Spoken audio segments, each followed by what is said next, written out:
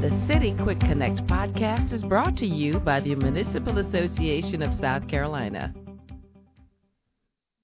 Hey everybody, it's Casey Field, your municipal advocacy manager for municipal advocacy. I don't know. Anyway, the great news is it's another edition of the City Quick Connect podcast with the Municipal Association of South Carolina.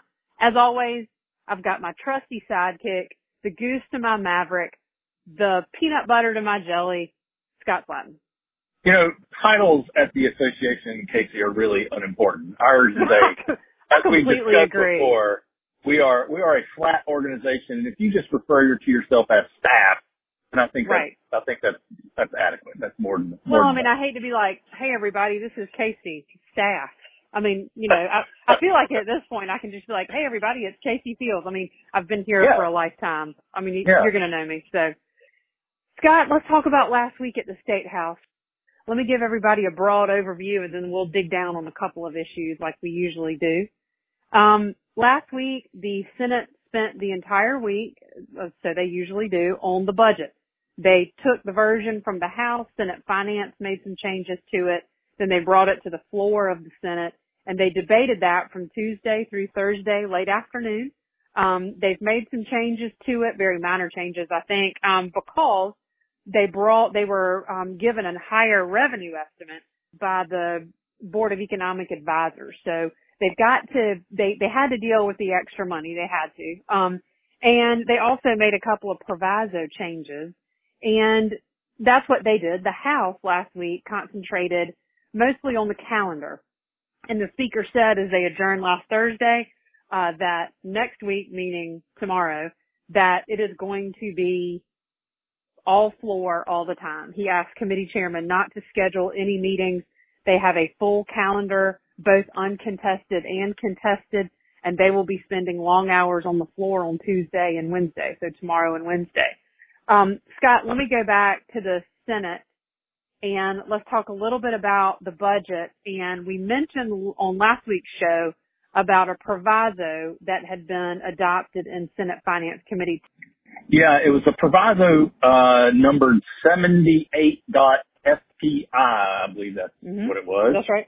And that proviso would have exempted title insurance companies from paying the state premium tax and the municipal business license tax in fiscal year 22. So the next but only those year. Insurance title companies that located in the state in a certain period of time, right? Right. Yeah. Okay. They amended that original proviso, and that is what the Senate had in front of it on the floor last week, so that it was limited to exempting presumably only one or a very small number of title insurance companies that domesticated is the word that was used in the proviso, that domesticated in fiscal year 21, I guess. And it gave back the state's premium tax, but still exempted that company or companies from the municipal business license tax. And so we educated senators about the problems that proviso would create with regard to the business license tax, particularly as it relates to Act 176, which was the business license tax standardization law that was passed last year and hasn't even become fully effective yet. So we educated senators to the issues that we would have as cities and towns with that proviso. And Senator Shane Martin from Pauline Woodruff offered a point of order under Rule 24 in the Senate rules. And what Rule 24 says is during the budget or amendments or provisos in this case have to directly relate to the matter at hand, to the subject at hand, this being the state budget, in order to be germane. And so he asked for a point of order from the president of the Senate, Senator Harvey Peeler from Gaffney, who ruled in favor of Senator Martin's point of order and ruled that proviso was in fact not germane to the budget, and therefore it could not go forward. So that was taken out of the budget. We'll see if it pops back up again when the budget goes back over to the House. And of course, we're working to educate House members in town. That was a great thing, that proviso, because it really would have hurt cities and towns. And part of our job, not only to push good things and to work in favor of positive legislation, is to stop things that harm cities and towns. So that was a great decision by the president, I believe. Yeah, I mean, aside from the germaneness argument, I think our cities and towns need to understand and need to make sure that their legislators understand that, hey, we just finished a multiple year painful process to get all of the principles involved and aligned on the Business License Tax Standardization Act that hasn't even fully gone into effect yet. And right. They need to start piecemeal changing it now. Yeah, here we are already starting to try to unravel that in some way. That's just not, and to try it through the budget is even more egregious. So, I hope our listener will convey that to their House members and thank their senators for supporting cities and towns in preserving those revenue sources going forward. Correct. I want to stay in the Senate for just a second more, Scott, where and I want you to talk briefly about a Senate Judiciary Subcommittee meeting you attended last week related to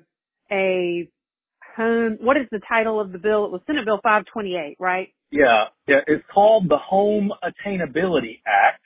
Okay. And this is a bill that was introduced at the behest of the South Carolina Home Builders Association and other real estate type interests under the auspices of promoting the development and construction of affordable housing, workforce housing, attainable housing for residents in South Carolina.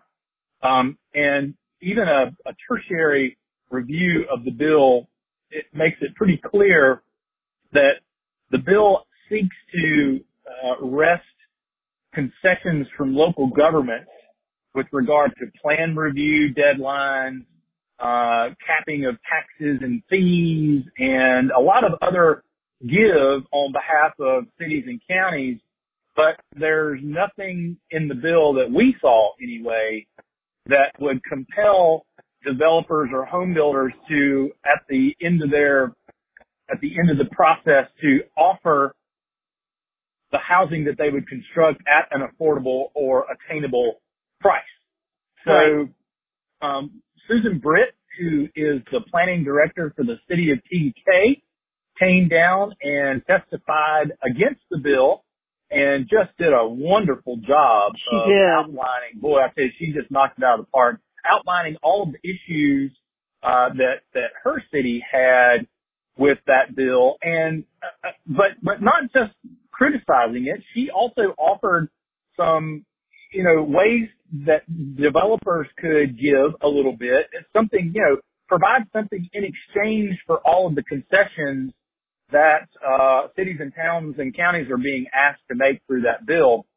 And the subcommittee was very sympathetic to her. In fact, Senator Michael Johnson from TDK said that he had spoken to his mayor or his mayor and city manager had spoken to him. He'd spoken to county officials in Lancaster County, which his district covers.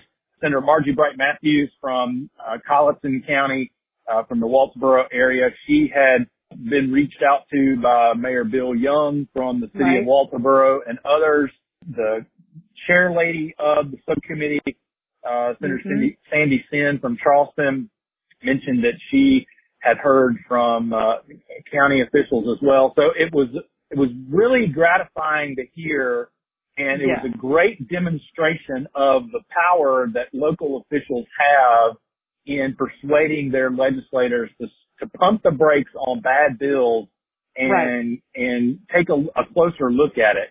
So, in fact, in Senator Bright Matthews' case, she's a sponsor on that bill, and until Mayor Young had a conversation with her, she wasn't entirely, I don't think she was entirely clear on what the bill did or did not do. I mean, she was familiar with it, but when he was able to put it into context for some of the provisions in the bill, then that gave her a much better understanding. And, she admitted in the subcommittee meeting that, hey, this thing's got some issues. We all want to get to the same place, clearly. Right.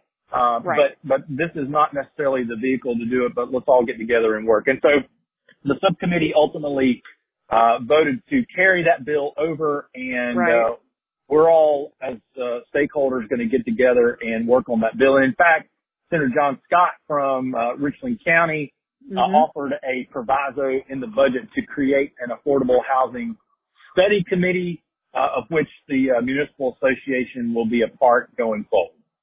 Well, Scott, that is home attainability, affordable housing is critical.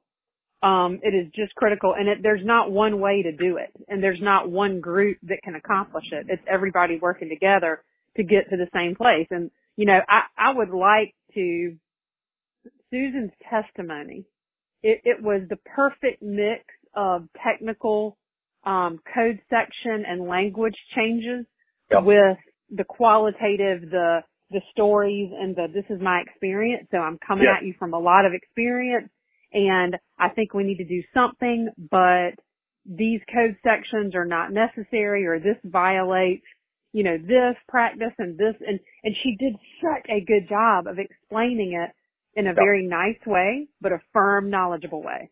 Yes. And I think that made a huge difference. To the point that I think Senator Johnson and Senator Senn both wanted to just kill that bill. Yeah, right there I think they were ready to just, I think they were ready to just take it down. But instead they carried it over. The bill is still alive, but I can assure you that the content as drafted and introduced will change dramatically if that bill moves forward. My guess is that we'll probably use that bill as the vessel to get to some sort of language, but it won't contain much of anything in the way of the original language if it moves forward. So that was I just have to I really want to brag. You're on the verge of gushing, but I don't blame you. Mm-hmm. Yeah, brag on Susan and certainly brag on those mayors and officials who reached out to their senators. You just cannot discount the local contact. Yeah, it's just so critical.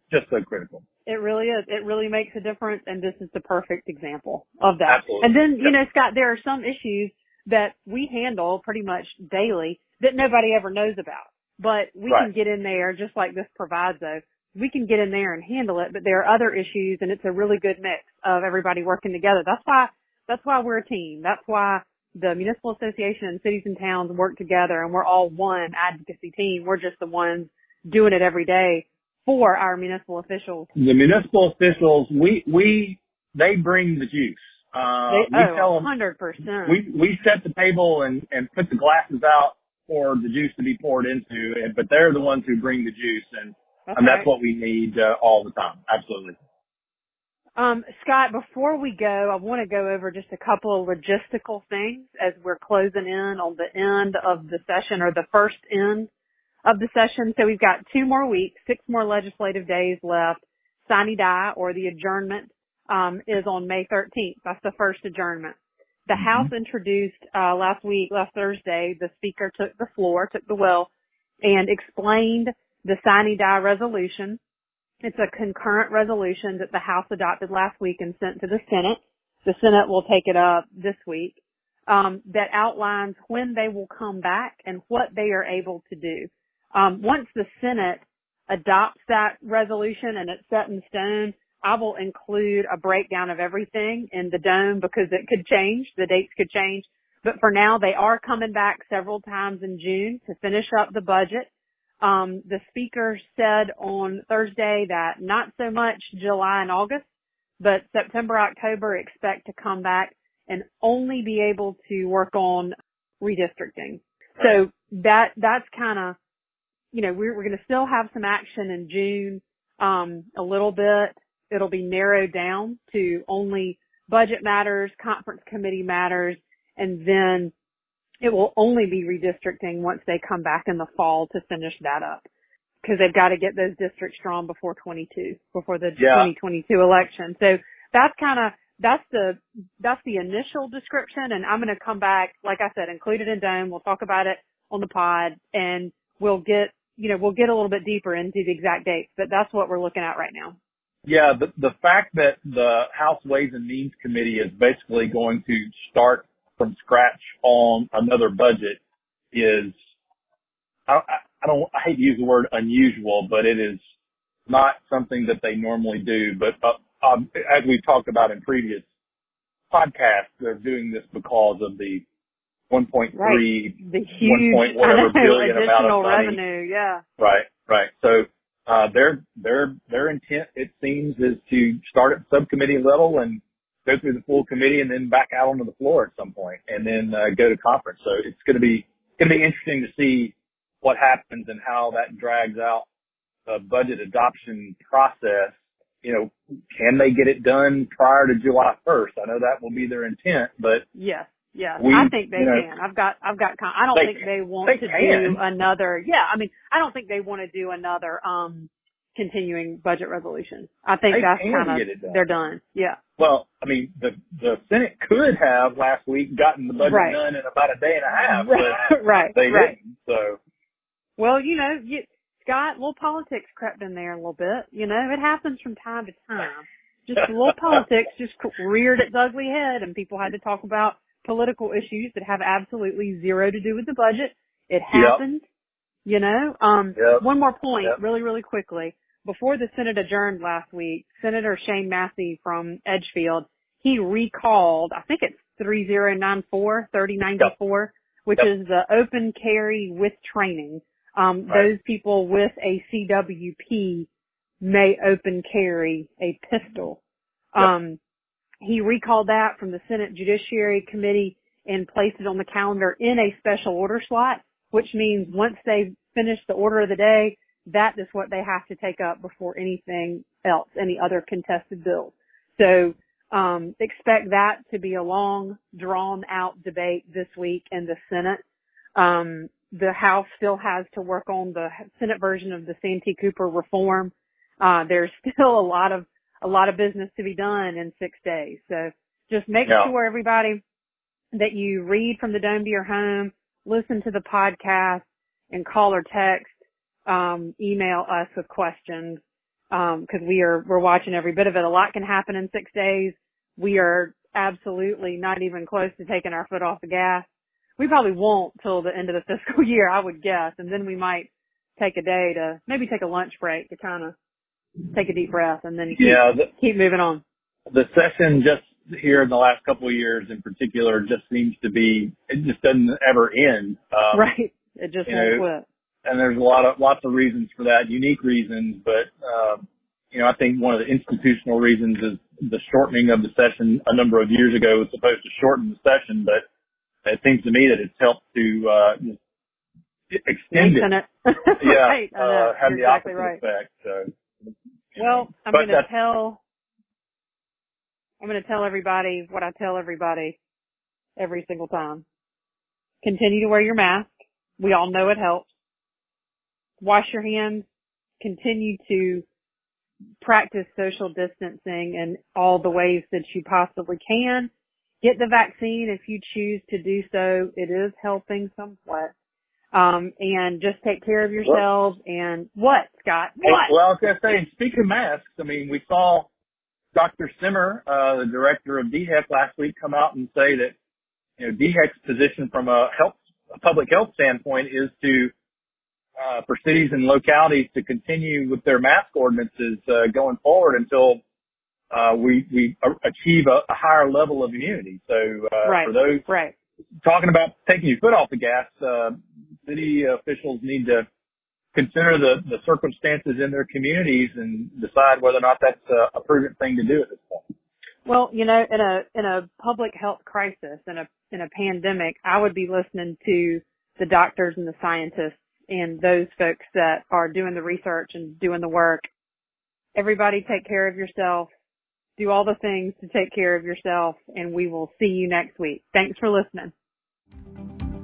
The City Quick Connect podcast is one of several ways the Municipal Association keeps you informed of the opportunities and issues impacting South Carolina cities and towns.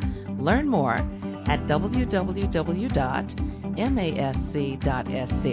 and stay up to date with the association's latest happenings on Facebook, Twitter, and Instagram.